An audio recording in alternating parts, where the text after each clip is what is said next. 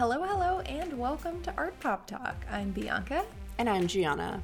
Well, Bianca, Miss Mariah Carey has announced the official start to the holiday season, but it feels to me like she's forgotten something. You know what, Gianna? I agree. Mariah, here's the thing. We are just as excited as you are to listen to All I Want for Christmas Is You. Great song. However, we should listen to it as soon as Santa Claus crosses the finish line at the Macy's Thanksgiving Day Parade, and not one moment more. Today, we're talking about the visual history of parades and what has led us to ring in the holiday season by watching a bunch of giant balloons walk down the New York City streets. Plus the dog show. So we've got Santa, and then after that, you have the dog show. And you've got a great mix to kick off your giant cookie eating streak. Let's talk turkey.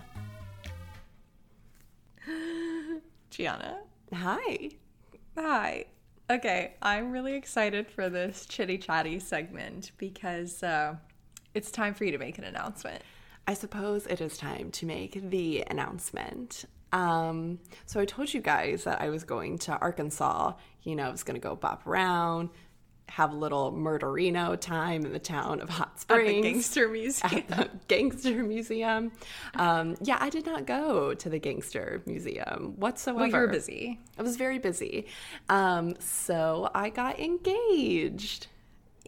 Yay! Yay! Yes, so it is official. She's got the ring. She had the moment. And it was really cute. It was cute for me anyways. I love that journey for you. Yeah. I love a cute proposal moment. Yeah. I will say it was just so funny whenever you were talking about this trip to Arkansas because obviously I've known about what has been really gonna happen in Arkansas. You're like, this bitch isn't going to no Gangster Museum. Yeah, so every time you had to talk about Arkansas, I was trying to pretend when are you going? Oh, what are you doing in Arkansas again? Or on the podcast you were like, yeah, we're going to Arkansas. I was like, oh yeah, that's cool. Trying to act like I didn't care about you going to Arkansas. But I'm so excited, and I will say, Phoeben put together this adorable video of all of our friends and family members, and everyone gave a little congratulations, and then he put it all together, and I got to watch it, and I was just bawling my eyes out whenever I watched this little video. It was so sweet. Yeah, the video was really cute. So we went to this place in Arkansas called the Gardner Gardens, and it's owned by the university, and it's also where the Anthony Chapel is, which is one of 3 chapels with really beautiful kind of natural exposed windows kind of architecture. And so that's kind of around where he proposed and also where we went to go watch the video. And there's this cute little older couple that took our photo for us. But this sweet couple was like, oh wait, can we take a picture of you for us? This will be such a cute memory for us. And they were telling us about a very short conversation, but how they've been married for a really long time. So it was just cute. I was like, people are nice, And that chapel is honestly really gorgeous. I've been wanting to see it for a while. So if you're ever interested in that area, definitely we were recommended to go during the fall. And I must say the aesthetic, I was here for it. So, he did a good job. There's a lot of thought. And so now I get the honor of adding another thing to my plate and getting ready for all the wedding things. But I feel as though we need to put our attention into the next APT wedding, which is, of course, fashion expert Juliana Poros. I love a good APT wedding. I'm so excited. I'm so excited for Juliana Poros, and I'm so excited that over, the holidays, you and I can start talking about planning. Yes, and I don't think with Thanksgiving, and of course I'm going to see you over Christmas, my brain is definitely not on wedding stuff right now, at all. And there's still a lot of people I just haven't been able to see to even have drinks or celebrate. It is just still kind of a weird time. So yeah, my brain definitely isn't ready for it yet. I don't think until I see you, it'll be okay, I'm ready. I'm so ready. I'm so excited. I'm so excited. I'm already getting like random people asking me. Like I was talking about you and Theban to just like someone I met. And I was like, oh, my sister just got engaged. Oh, it was like a Diwali event, and this girl is from Malaysia, and I was saying how my future brother-in-law is from Malaysia, and oh, that's fun. Like, you met some Malaysians. Like, yeah, and I was like, or they were like, oh, does she have a date yet? And I was like, literally the fuck I do. But like, I love that question. Like, do they have a date yet? I was like, oh my God, this is so exciting. No, I have no clue. That's a great question. Follow up with her in a hot minute. I'll let her know. Yeah, well, I feel as though too, Bianca and I really just love to do the holiday season some good justice, which is why I'm not ready for Christmas yet. We are like a Thanksgiving kind of family. I love like yellow and brown food for the win. That's all I want to eat.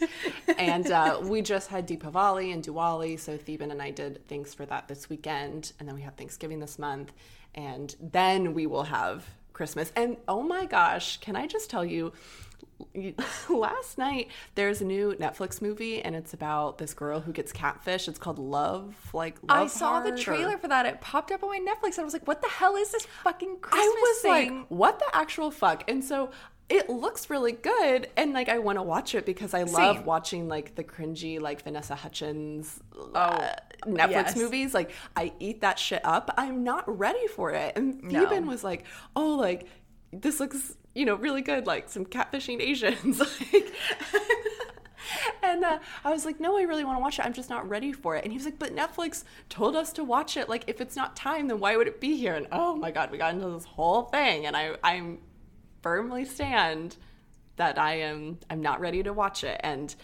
I will start watching those movies maybe on Thanksgiving. Like, this is going to be a chill Thanksgiving, and that will be the earliest I will watch it. Well, speaking of brown and yellow food on Thanksgiving, this year I'm spending Thanksgiving with the fam up here in Delaware. And a staple in the Martucci Fink household is pigs in a blanket, like cheesy pigs in a blanket. And it's because of you. Like, I just think they're I just love them. It's because I used to be a really picky eater when I was a kid. But now on Thanksgiving, I still really want pigs in a blanket. And I feel like I'm going to have to disgrace the Poro table with some pigs in a blanket. We were just talking about, before we hopped on to record, that there's truly no hope for us because the bouginess is like ingrained in our DNA, and how Bianca wanted to go to Vermont to get a Christmas tree because, of course, she needs a fucking Vermonty kind of tree. And how one of our aunts just picked out her Christmas tree. Like, she goes, before Thanksgiving, like, it's very competitive. Like, you need to get that good tree. You gotta tag it. I truly think that pigs in a blanket is probably where we humble ourselves. I think they're going to be horrified. There's all this delicious food, and I just want some brown pigs in a blanket. I know. Is this your first or second Thanksgiving? It's your second. Well, this is going to be my first Thanksgiving at the Poro house because last year we obviously wanted to do Thanksgiving, but it just got canceled because of COVID. The risk was just too much for everyone to be in the same place. So I hosted a little mini Thanksgiving with Joel Poro, fashion expert, and Andrew last year at my apartment. So we just had a little thing. Party of 3 for Thanksgiving last year. But so I'm really looking forward to it. I really love Thanksgiving. Yeah, it's a good one. Well, speaking of, should we move along here and get into some art news?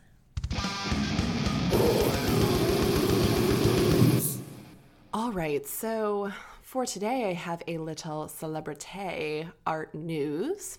You may know him as the real villain who stopped Anne Hathaway, aka Andrea, aka Andy Sachs, from taking the fashion world by storm, one cerulean sweater at a time.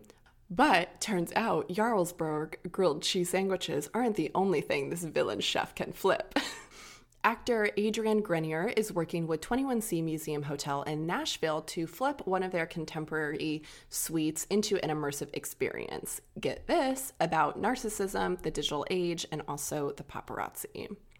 So Grenier is one of 3 artists invited to participate, and the deal came about with a friendship of the Hotel Cone founder, Steve Wilson, which I've been familiar with him as a collector, having worked for 21C for a bit. To quote Grenier, he says, "I was telling him about a project I'd done a while back called Teenage Paparazzo, and the art I created and how I'd started to accumulate so much I needed to open up my own hotel. This collection, which was basically designed to get people off their digital media devices and activate into 3-dimensional spaces, having conversations in the real time and with real people." So then Wilson responded, "Don't do that. Why don't you just curate one of the rooms at our new hotel in Nashville?" And he did just that. So his documentary, Teenage Paparazzo, is from 2010, and it's about an encounter with a 14-year-old paparazzo, Austin Vijdek. So basically, this project is about how Grenier decided to turn the cameras onto Vijdek in an effort to gain insight into what motivates people to stalk, and particularly stalk the famous. So all these pieces in this hotel room return to the theme of self-reflection, how we are viewed and how we interact with the media. Other artists and works of art are also featured in the space. There is an appropriation of, I believe, a Waterhouse painting in there about, narcissism and the god associated with that. Grenier feels today that the focus on social media causes some to, quote, retreat into the safety of the channels that confirm our own bias and reflect our ego and identity. It's a new time, he says, and it's interesting to watch who's considered also famous. Now that we all have access, what do we do with our own power? Are we going to use it for something positive and uplifting and healthy for our society? Or are we going to seek the same narcissism and attention and ego that classic celebrities have? I wanted to share this topic for Art News One, just because I think, 21C is an interesting thing to keep your eye on. I work at a gallery that has an immersive art experience on display, and I think Bianca and I are getting increasingly closer and closer to having an episode about immersive art and spaces like Meow Wolf and how we feel about that type of art. And we see immersive art taking in spaces like hotel rooms. 21C is something that is kind of taking this to the forefront, but also there are a lot of Airbnbs that are doing this. It's really interesting. A classic example I use to look for immersive art in private spaces is Airbnb. You can stay at the first original Blockbuster now that they're out of business, and it's all kind of like vintage vibes in there where you can watch tapes instead of CDs, and that's really cool, and that's an immersive art experience. So I'm interested in what this hotel is doing in regards to that facet of contemporary art.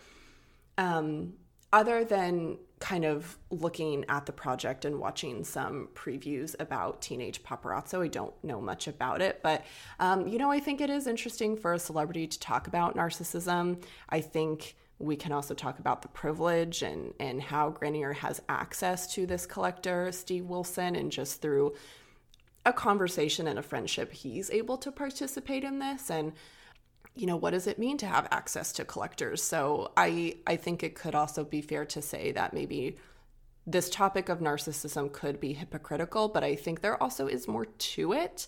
And maybe to put our bias aside and get past the hypocrisy. Bianca, what do you think of this project and maybe what 21C is doing with their immersive spaces?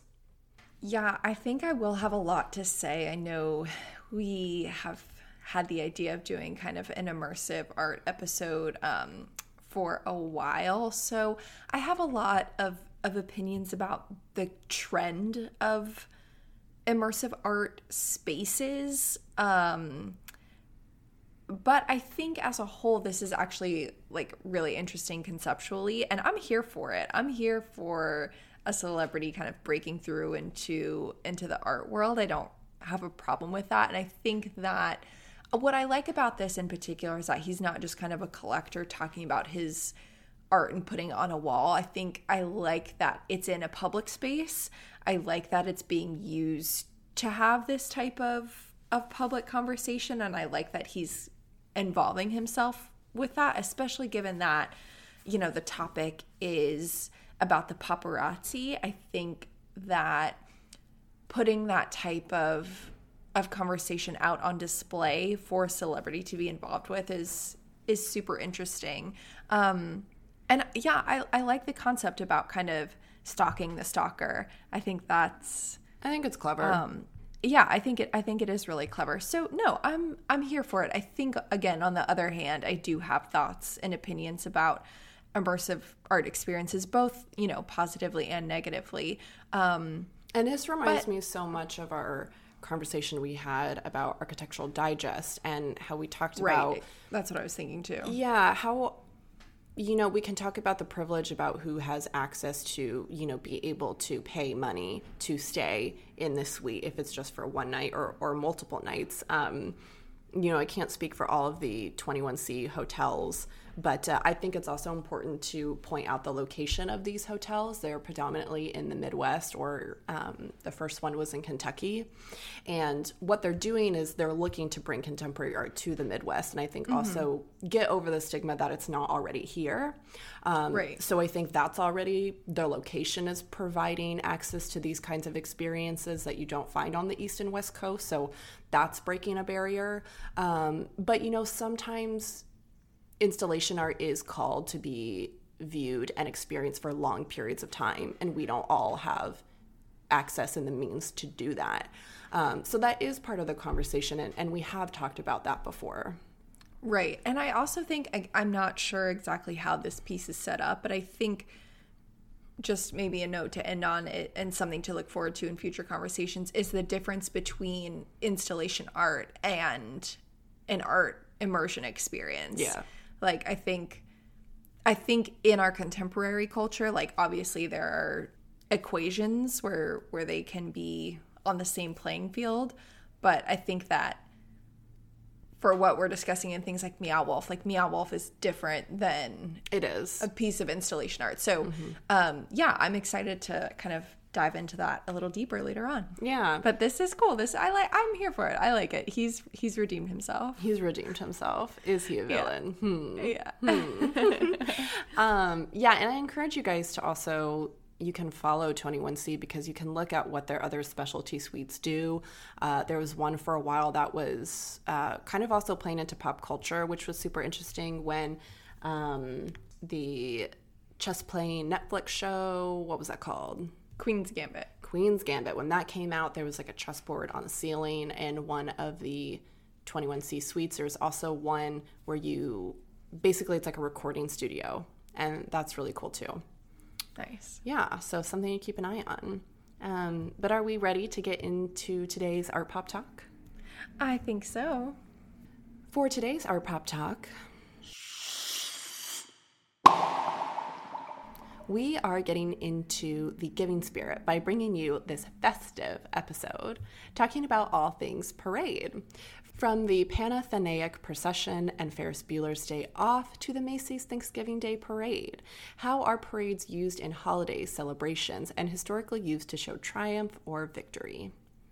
Ooh, alrighty. So I am going to bring us a little introduction into this kind of, I don't know if it's necessarily a history of parades, but this is kind of the lineage that Gianna and I felt best related to kind of our contemporary example of parades and how we're kind of going to fall into that that use of the topic in an art historical sense. So the word parade comes to the English language from French, where it traces back to a Middle French word meaning to prepare.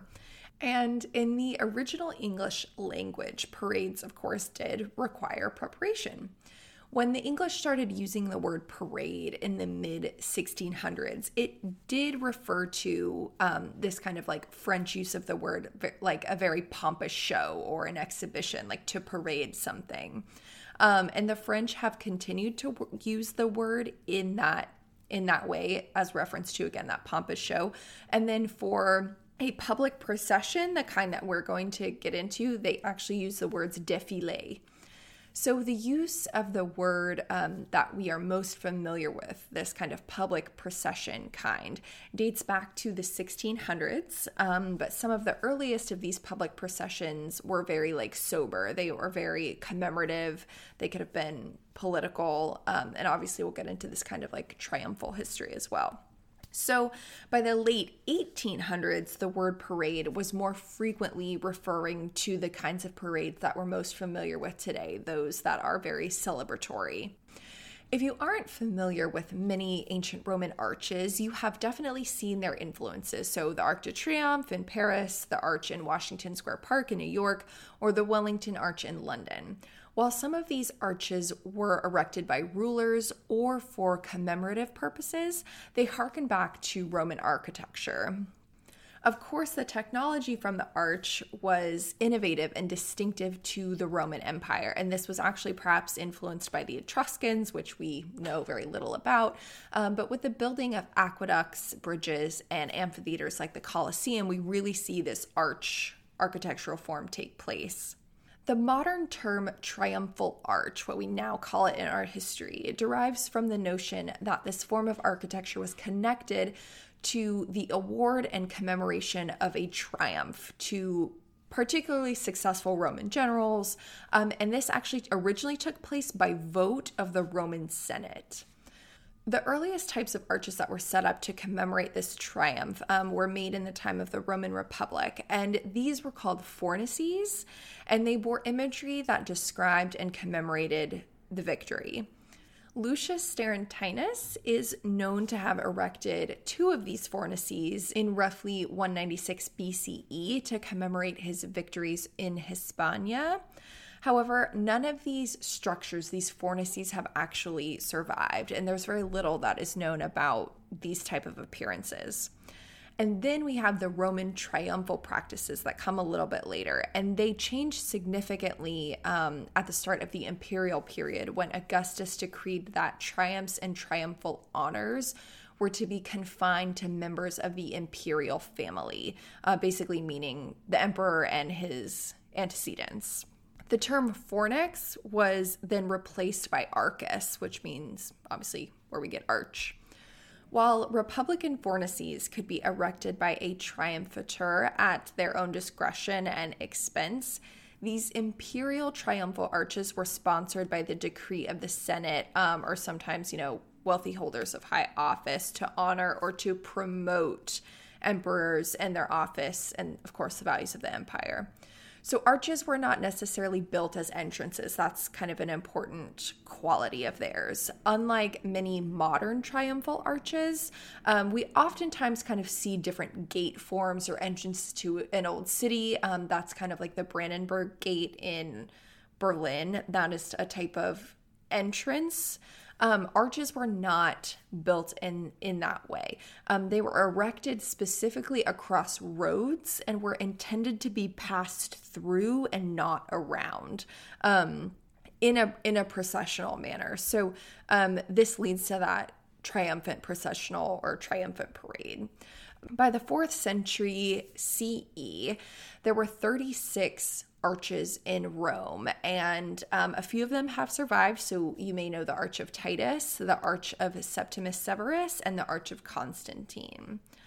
In thinking about these kind of celebratory victory parades, this tradition, is definitely seen today. And I was kind of thinking about how this can be perceived as part of a political facade, as propaganda, or equally as a celebration, depending on kind of what side of the political spectrum you're on. Particularly, I was kind of thinking about Joe Biden and Kamala Harris's presidential parade on Inauguration Day, but presently across the globe, there's no doubt that we see these type of political powers exhibited from the tradition of this kind of triumphal procession. And we don't necessarily have a ton more time to talk about this, but again, going are leaning more towards that celebratory sense and less of kind of like that political and victory sense. I wanted to mention the Greek Panathenaic procession, which is depicted on the frieze of the Parthenon. And there were actually two festivals to mark Athena's birthday. One was every year, and then there was kind of like the grand Panathenaic festival every 4 years. This festival, had dancing. It was followed by kind of athletic and musical and dramatic contests. And then on the last day of the festival, the Panathenaic procession was led by men carrying animals, which would be sacrificed to Athena. There were these women carrying kind of drinking vessels and musicians that played for women of noble birth who held the sacred peplos, which is featured across the sculptures within the frieze. You can see the peplos being carried as well. So this parade followed the Panathenaic Way, which cuts across the middle of the Acropolis. And then in the festival's grand finale, the peplos was placed on the statue of the Athena Pallas in the Erechtheion. So I think that the Roman arches was maybe the most natural place that we were kind of led to, but I didn't want to ignore the kind of, again, celebratory sense of procession that we do see throughout kind of art history and art traditions as well. Yeah, so for those of you who don't know as well, peplos are the garments worn by Greek women during the early archaic kind of classical Hellenistic period as well. So just wanted to define that for you all if you didn't know, and why that frieze is also just so important, not only for the tradition, also who's in line, who is walking when, what is the path that they're walking, and what are they wearing. It's really, really fascinating and is really important. Bianca, this is going to sound so wild, but the way that typically we break our episodes up, and which you guys are familiar with, is we kind of each take a section, whether that's historical or whether that's a pop culture aspect. So with Bianca doing historical today, I really wasn't thinking about the arches so much. Surprisingly, we were able to go see the arch in Berlin, obviously super, super important. And when I was thinking of these victory walks, especially coming in from conquering another territory, I was thinking about those practices, but my brain totally was not thinking about arches. And triumphal arches. So I'm so glad that you brought that up, because I was thinking more of the performative act, not the physical marker that we have, which is the main visual part that we have. No, totally. I think that's also really interesting is parades in general, they kind of have this ephemeral quality where they pop up one day, and even as we'll get into with Macy's, we have these humongous, markers of a parade, but they're not long lasting. And I think that's what's interesting about kind of that lineage within art history is especially, the frieze of the Parthenon, that depicts a very important paradal kind of procession that we have. And then those markers, I think also with the arches, we're kind of so used to them today as existing as single standing objects. We're not, whenever we view them, we're kind of looking at them as a static piece of art. And sometimes we're not always recognizing the action that came with that. Yeah, for sure. Well, I'm hoping also to get a little bit more into the action. I also am going to talk about more modern garments as well, just a little bit in regards to band uniforms too. And, so this was kind of a really interesting subject today that was pressed upon us by Boy of APT, Andrew James, actually, which was very helpful. And we are excited for next week's episode when we get into feasting. But parades is a really big, huge part of holiday culture, of small town culture, of national culture. So it really hits all these kind of tick marks. But for today, I am going to start out talking about floats and a little bit of parade iconography that comes with that. So the first reference to any vehicle resembling a parade float comes from Greece in about 500 BCE, when a statue of the god of Dionysus was created from his temple in a festival car pulled by two men typically. And this procession was part of an opening ceremony for a stage drama or performance and was designed to gain favor for both the god and the drama critics. So parades continue to be an important form of celebration and often featured kings, conquerors, and any other nobles riding in this kind of decorated carriage. The Emperor Maximilian of Germany was one of the first to commission an artist to design a, quote, triumphal car for his parade in 1515. The cars were decorated with bells, fancy fabrics, and the carvings of flowers, fruits, and other mythical creatures. We have some parade controversy as well, which pops up in the Middle Ages. Bianca just did a little ooh. And we have these floats historically known as pageant wagons, which I think is so funny.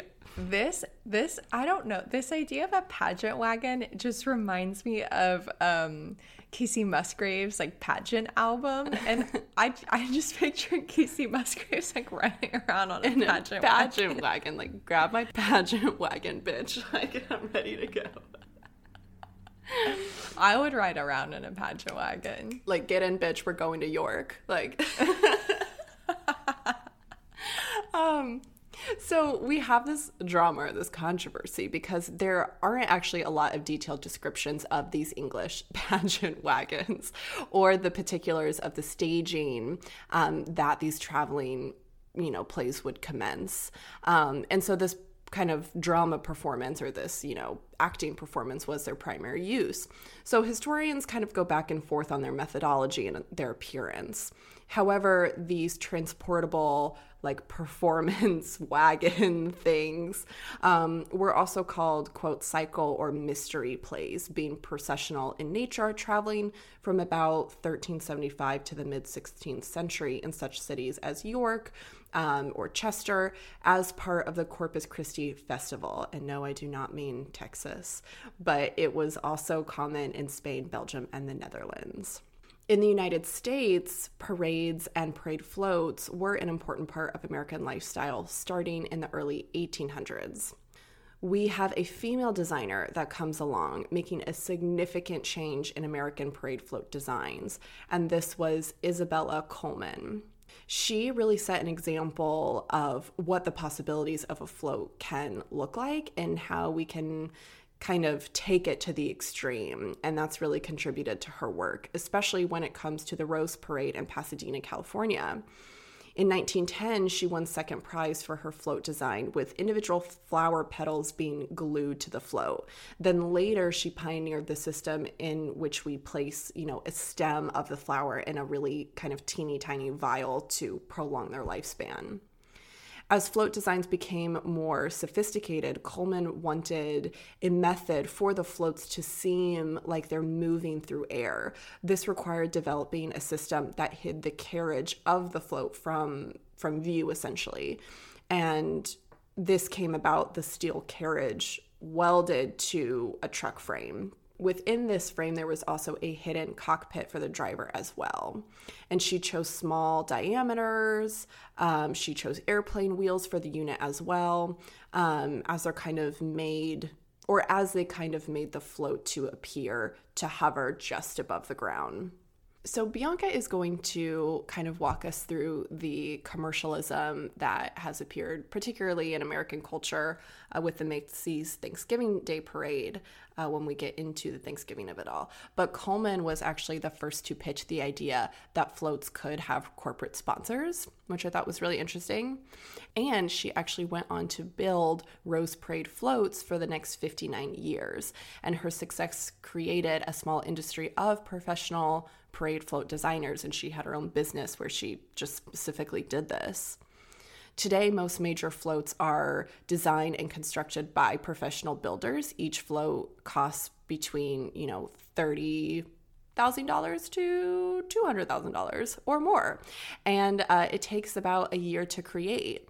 The floats are built in large warehouses using a wide variety of materials and construction techniques today. So there's a lot to cover. We could get into the specificities of how a float is designed and what that entails, but it has just become such a broad thing cross-culturally that I think you guys kind of get the gist of that. But I wanted to shift from flow iconography and move onto other key aspects of parades, from hometowns to large events, which really kind of revolves around the idea of the marching band. So the earliest military marching band that historians have documented were from the Ottoman Empire in the 13th century. The Ottomans conquered vast swaths of territory in northern Africa, the Middle East, and southern Europe, and brought their marching band tradition with them. The history of marching band uniforms begins with the inclusion of musicians in medieval armies. During the Middle Ages, groups of marching musicians joined their army, where their music was used to direct troops on the battlefield and to maintain morale. Like the soldiers in these armies, musicians wore plumes from local birds, specific colors, and distinct motive to show their loyalty to, the Lord, their Lord, whoever, their army. However, full uniforms at this point were uncommon. In the 1700s, military marching bands appeared in Revolutionary-era America in the form of fife and drum corps. National armies were also the first to issue completely regulated uniforms for both soldiers and musicians. Thanks in large part to composer and conductor John Philip Sousa, marching band music expanded in terms of repertoire towards the end of the 1800s, credited for writing the Marine Corps official song as well. When jumping to 1907, we have our first halftime show for a football game.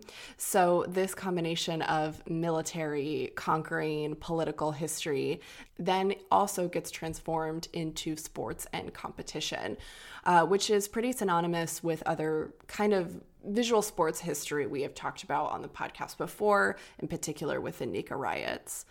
So marching and music clearly have this history, and it lends itself really well to parades in terms of celebration and spirit and camaraderie. I think the visual effects that come with the idea of the float and also the uniform kind of go hand in hand. There's something very garish about it, something very specific about it. There's also something kind of wholesome and familiar about a band that we can equate to the holidays or small towns. I think we all get really excited, or those of us who still watch the Macy's Thanksgiving Day Parade, when you see a band from your hometown or from a drum corps that you maybe have participated in the past, it's really cute and it's exciting, and we're familiar with that. And I can't help but equate it to something like homecoming, especially, being from OSU, whatever, we pride ourselves on, having the biggest kind of homecoming in the US, and it's a big deal and people get really involved in it, and Stillwater's population quadruples in October, and it's super intense. I think when I think about something like sports and homecomings, it's something that, is part of our culture, so it's hard to ignore, but it's also something that I don't particularly participate in now as an adult, but Bianca and I were both in band. We know what it's like to put on a band uniform, and there's also something specific about the way that music is played and what environment you are listening to that music into. It sounds very different and specific than listening to other forms of ensembles.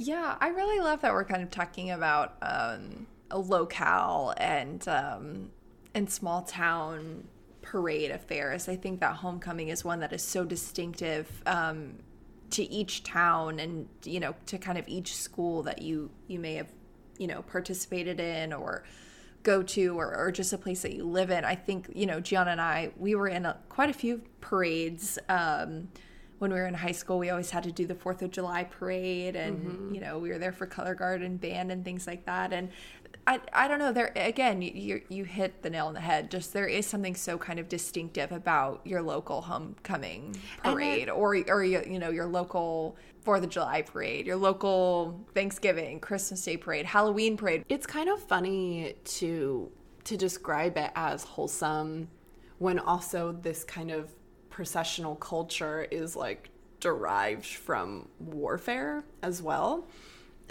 which is kind of interesting. And also just celebrating like religion and also other culture. So it's kind of weird that it's all kind of spun off in these different ways, and we all kind of have our own different memory or relationship with parades.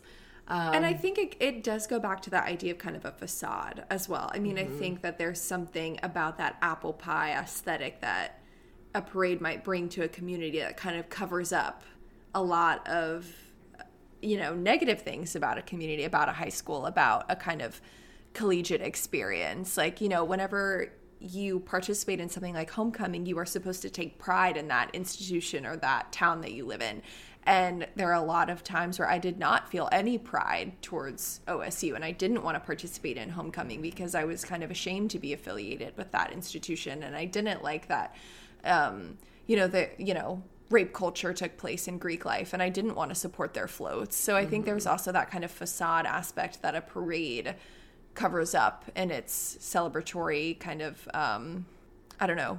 the imposing of a celebratory experience. Yeah, and I think also in just like bringing it back to like small town vibes too, even when I was in high school, I've just never been a rah kind of gal. I've just never been a person who's had a lot of like school spirit or like team spirit. And so participating in these kind of things, like I can get on board with a holiday parade, but when it comes to like the institutional connection or the team connection, it's just not for me, I suppose. Right. And even being in band, I've just never been a super like competitive person, and I just didn't understand what the big deal was. Right. Yeah. So kind of moving on a little bit more into parades with other pop culture spaces. I just kind of thought it would be fun to ask you, Bianca, and just have a candid conversation about what stands out to you parade and pop culture wise. Is there anything else that you think of that has significance, like outside of homecoming, outside of just band? I don't know. I'm sure that there's a lot I can think of. You have a lot listed here, so I don't want to say any of the ones that you have listed. I'll say that one of them maybe that I was thinking about that I told you about was Disney World, and I really didn't know this until I actually went, that whenever you go, Disney has a parade every single day. Whenever we were planning the trip, I was like, okay, like, my friend really wants to go to the parade. Like, I was kind of skeptical about it. I'm not sure why, but I just thought parade like sounded kind of hokey. But it was like the coolest part of the day. Like, this Disney World parade was so cool, and I was so glad we went, and all the characters were so cute and the floats were so cool, and I don't know, it was so fun. But at first I was like, a parade? I was like, why? But it was awesome. Yeah, I really liked that. So maybe I'll let you talk about some of the other examples that you have, but that's definitely one that I was at first, I didn't even know it was a thing, but they showed me. It was great. Yeah, and I feel like the Disney adults in particular have like a super like hardcore ownership over the Disney parades as well. Disneyland opened in 1955, and they've had a parade ever since at the park. So it is a super big part of Disney culture, that theme park culture. So we also have the iconic Ferris Bueller's Day Off with the Steuben Parade, which is part of the annual 3-day German-American festival, now on its 100th year anniversary, I believe.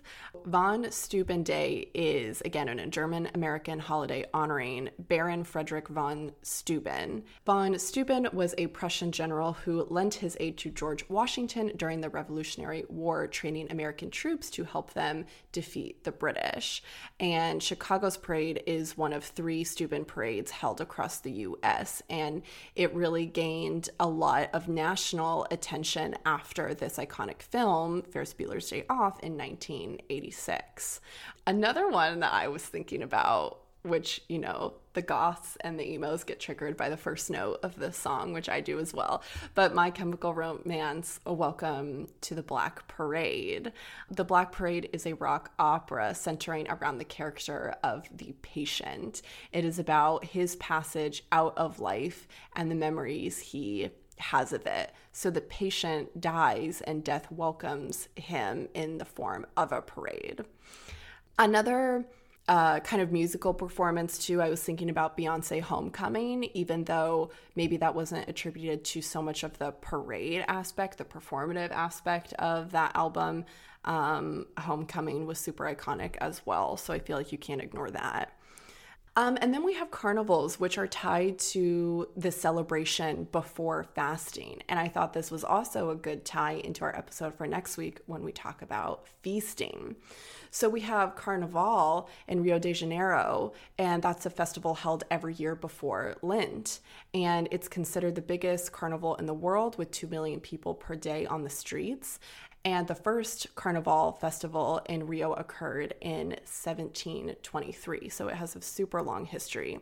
And then we also have Mardi Gras, which is a big one, also known as Fat Tuesday, also taking place in a variety of different cultures in a variety of different countries. And this is also taking place and culminating before Ash Wednesday, also equating to fasting, just in kind of a different religion, but same concept. So those were kind of some of my bigger ones. We have some pop culture, carnival, or parading events that are really big. And then, of course, the musicality of it all. And then, some of those like pop culture movie moments. All right, everyone. So with that, I think it's time to take a little break. And when we come back, we'll be talking about the Macy's Thanksgiving Day Parade.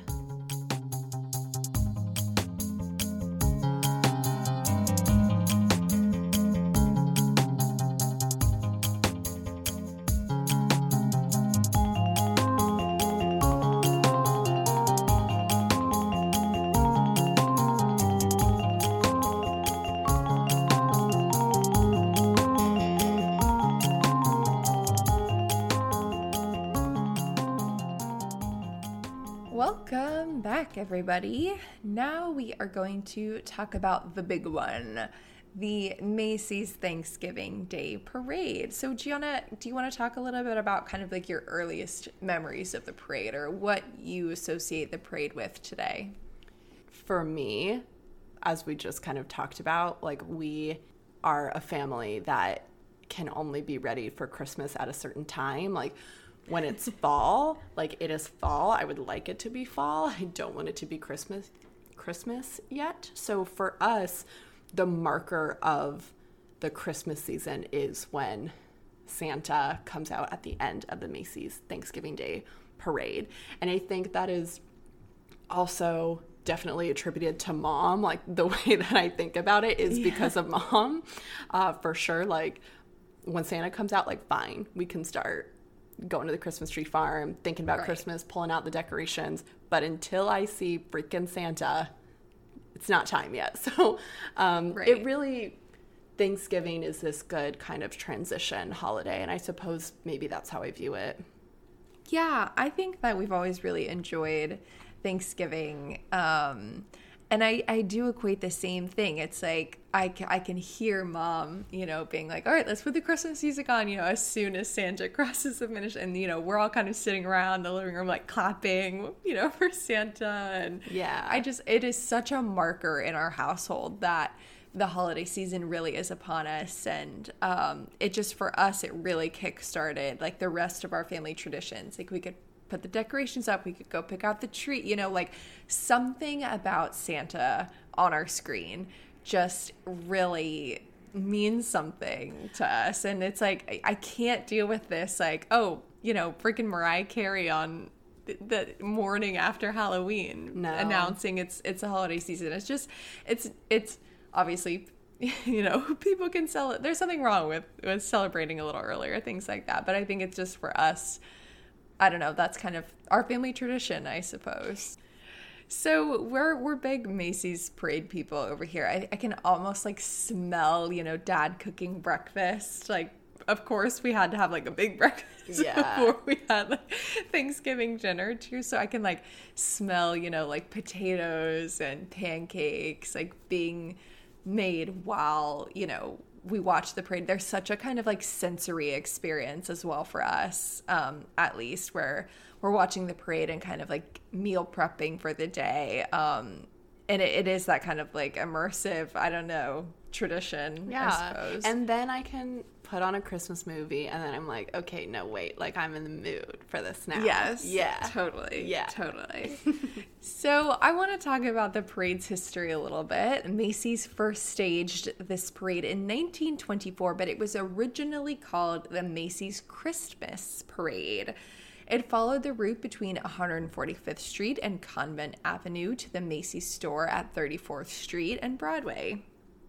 3 floats that were originally pulled by horses took place in the parade. There were 4 bands and zoo animals from the Central Park Zoo. They had camels, donkeys, elephants, and goats. And these were features of the parade. Santa Claus was last in the lineup, which is obviously a tradition that still continues to this day, which at the time unveiled Macy's Christmas window display as well. 3 years after its inception, the Christmas parade was renamed the Thanksgiving Day Parade. Macy's didn't invent this practice, obviously. Philadelphia actually had the oldest Thanksgiving Day Parade. It's Gimbel's Thanksgiving Day Parade, which is now the ABC Dunkin' Donuts Thanksgiving Day Parade, actually debuted in 1920. So obviously starting in 1924, the parade was kind of centered in this phase of the Roaring Twenties, which was obviously a time of prosperity in the U.S., which gave the parade this tie back to consumer culture, which, you know, of course we love to see here in the U.S., and we'll talk about here in a minute. In 1927, the giant balloons that we know today had replaced the live zoo animals. At the conclusion of the parade, these giant balloons were originally released into the air, and Gianna and I are looking at a picture of the balloons right now, and like, honestly, this fish balloon is terrifying. If I was a kid, I would not want to go to the Macy's Thanksgiving Day Parade. I do not like it. I also, have I told you guys that I just don't trust fish? Like, I don't like They breathe them. underwater. It's weird. I don't like it. So why does it have teeth? This is like the scariest fish I've ever seen, truly. There's also like a funky looking like horse in the background. I just like, honestly, these balloons have come such a long way. They're really low to the ground also. I mean, I think their scale has something to do with that as well. Like now they are just like enormous balloons, and you know, you're always like hearing Al Roker talk about like how many gallons of, you know, whatever air is in That's this thing. so funny that is such a part of the commentary. Like, this balloon took this many people to make. It has this many gallons of oxygen in it, and it has this many people holding it up. Right, I know. So again, these balloons were originally like released just straight into the air, and I think this had to do with the helium as well that was in them. So I said oxygen. Is that what you said? Well, I was reading something about like in particular like the helium allowed for the. I'm not sure what they used if it's helium that they use today for the entire massive balloon. I don't know. Yeah. I'm not a chemist. We're not gas experts here. I don't fucking know. So in 1928, Macy's actually began offering $100 rewards for any of the balloons that could be returned. Like, I don't know why they wanted to return them after they just like released them into the air, but so why whatever. are they releasing them? I don't know. On the balloon, they actually had return addresses like labeled on the balloon so people could turn them in. And then in 1931, there was a pilot, Colonel Clarence E. Chamberlain, who snagged a balloon using an airplane. And then this led to a ban on retrieval by airplanes the following year. So then after that, after the ban, in 1932, another pilot attempted to capture a balloon, and it nearly crashed, actually. So then Macy's discontinued releasing the balloons at the end of the parade. I guess it was like maybe a spectacle for the city, like underdog gets away, you know, type of thing. So in 1934, we begin to see the involvement of celebrities in the parade, actually with singer and actor Eddie Cantor joining the event. So from 1942 to 1944, the parade was canceled because of the shortage of helium and rubber during World War II. So I thought that was interesting. It wasn't necessarily canceled out of morale, but out of kind of supply shortage. And those are the only years that the celebration had been canceled. When the parade returned in 1946, it was broadcast on television for the first time, and it had previously been broadcast via radio, so you could kind of listen to the commentary over the radio as well before that.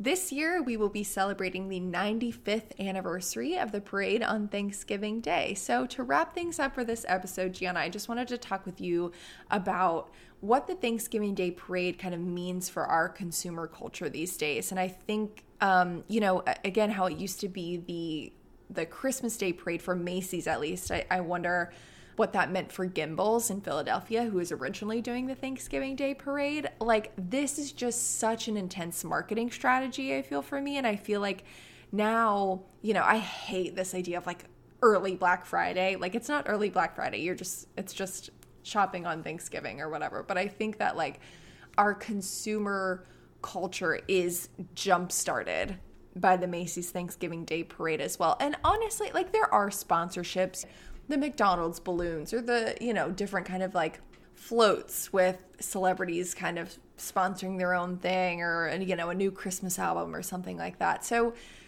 there is something to be said about the marketing behind the parade, even though we kind of continue to love it. So I was wondering or wanting to hear your thoughts about that. Yeah, I think you're exactly right. I think it does jumpstart the consumer culture of the holiday season. I think that's a huge part of it.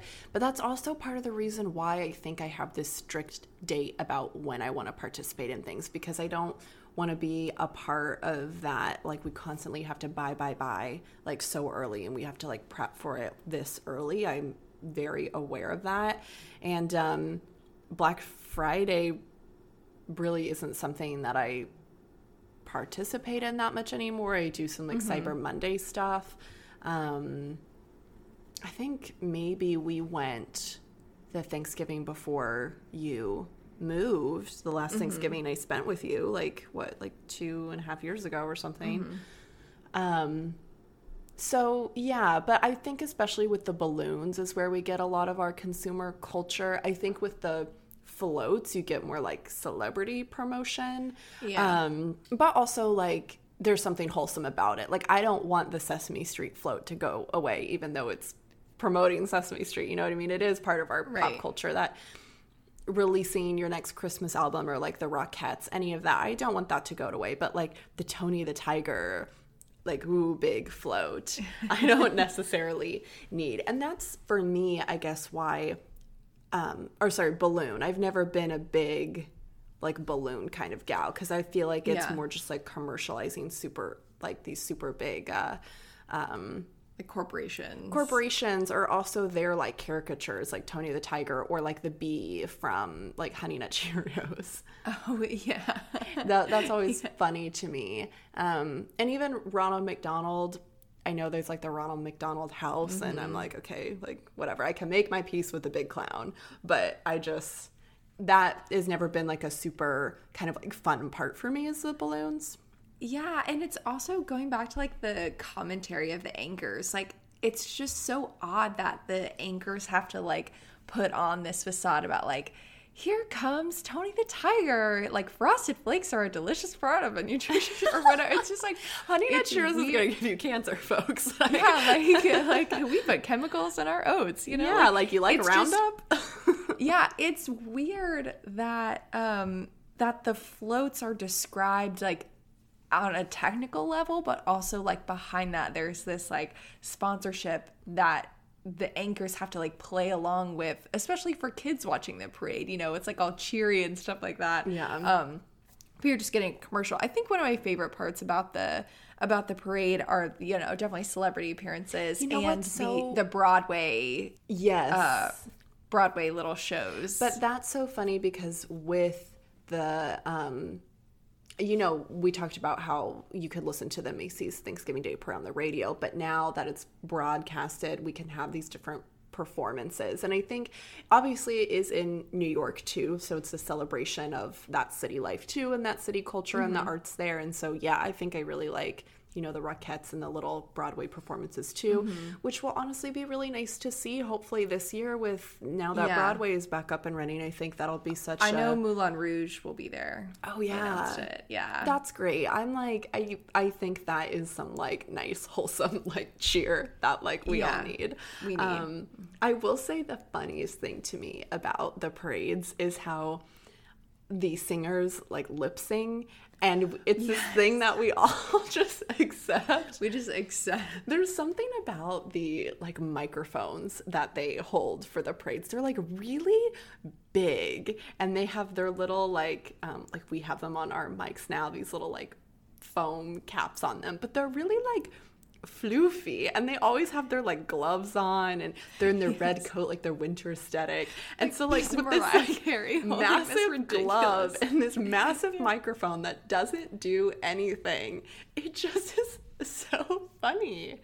It is really funny. Yeah. I don't know. I wonder if that's always been a thing, the lip syncing aspect, or if it's, I don't know. Because, like, I remember when I came to that realization that they were lip syncing, it blew my mind. I was like, what the heck? I was like, I was offended. I was like so upset when I finally found that out. I mean, how would that work? I'm not saying that hypothetically, like, there wouldn't be a way to, like, hook up each float with its own sound system. But to broadcast that and to make it audible for people actually physically there. Yeah. I mean, it seems like a lot. Plus, you can't control the, like, temperature, the wind. I don't know what that looks like with... I think there's there's so many electronical components to floats these days.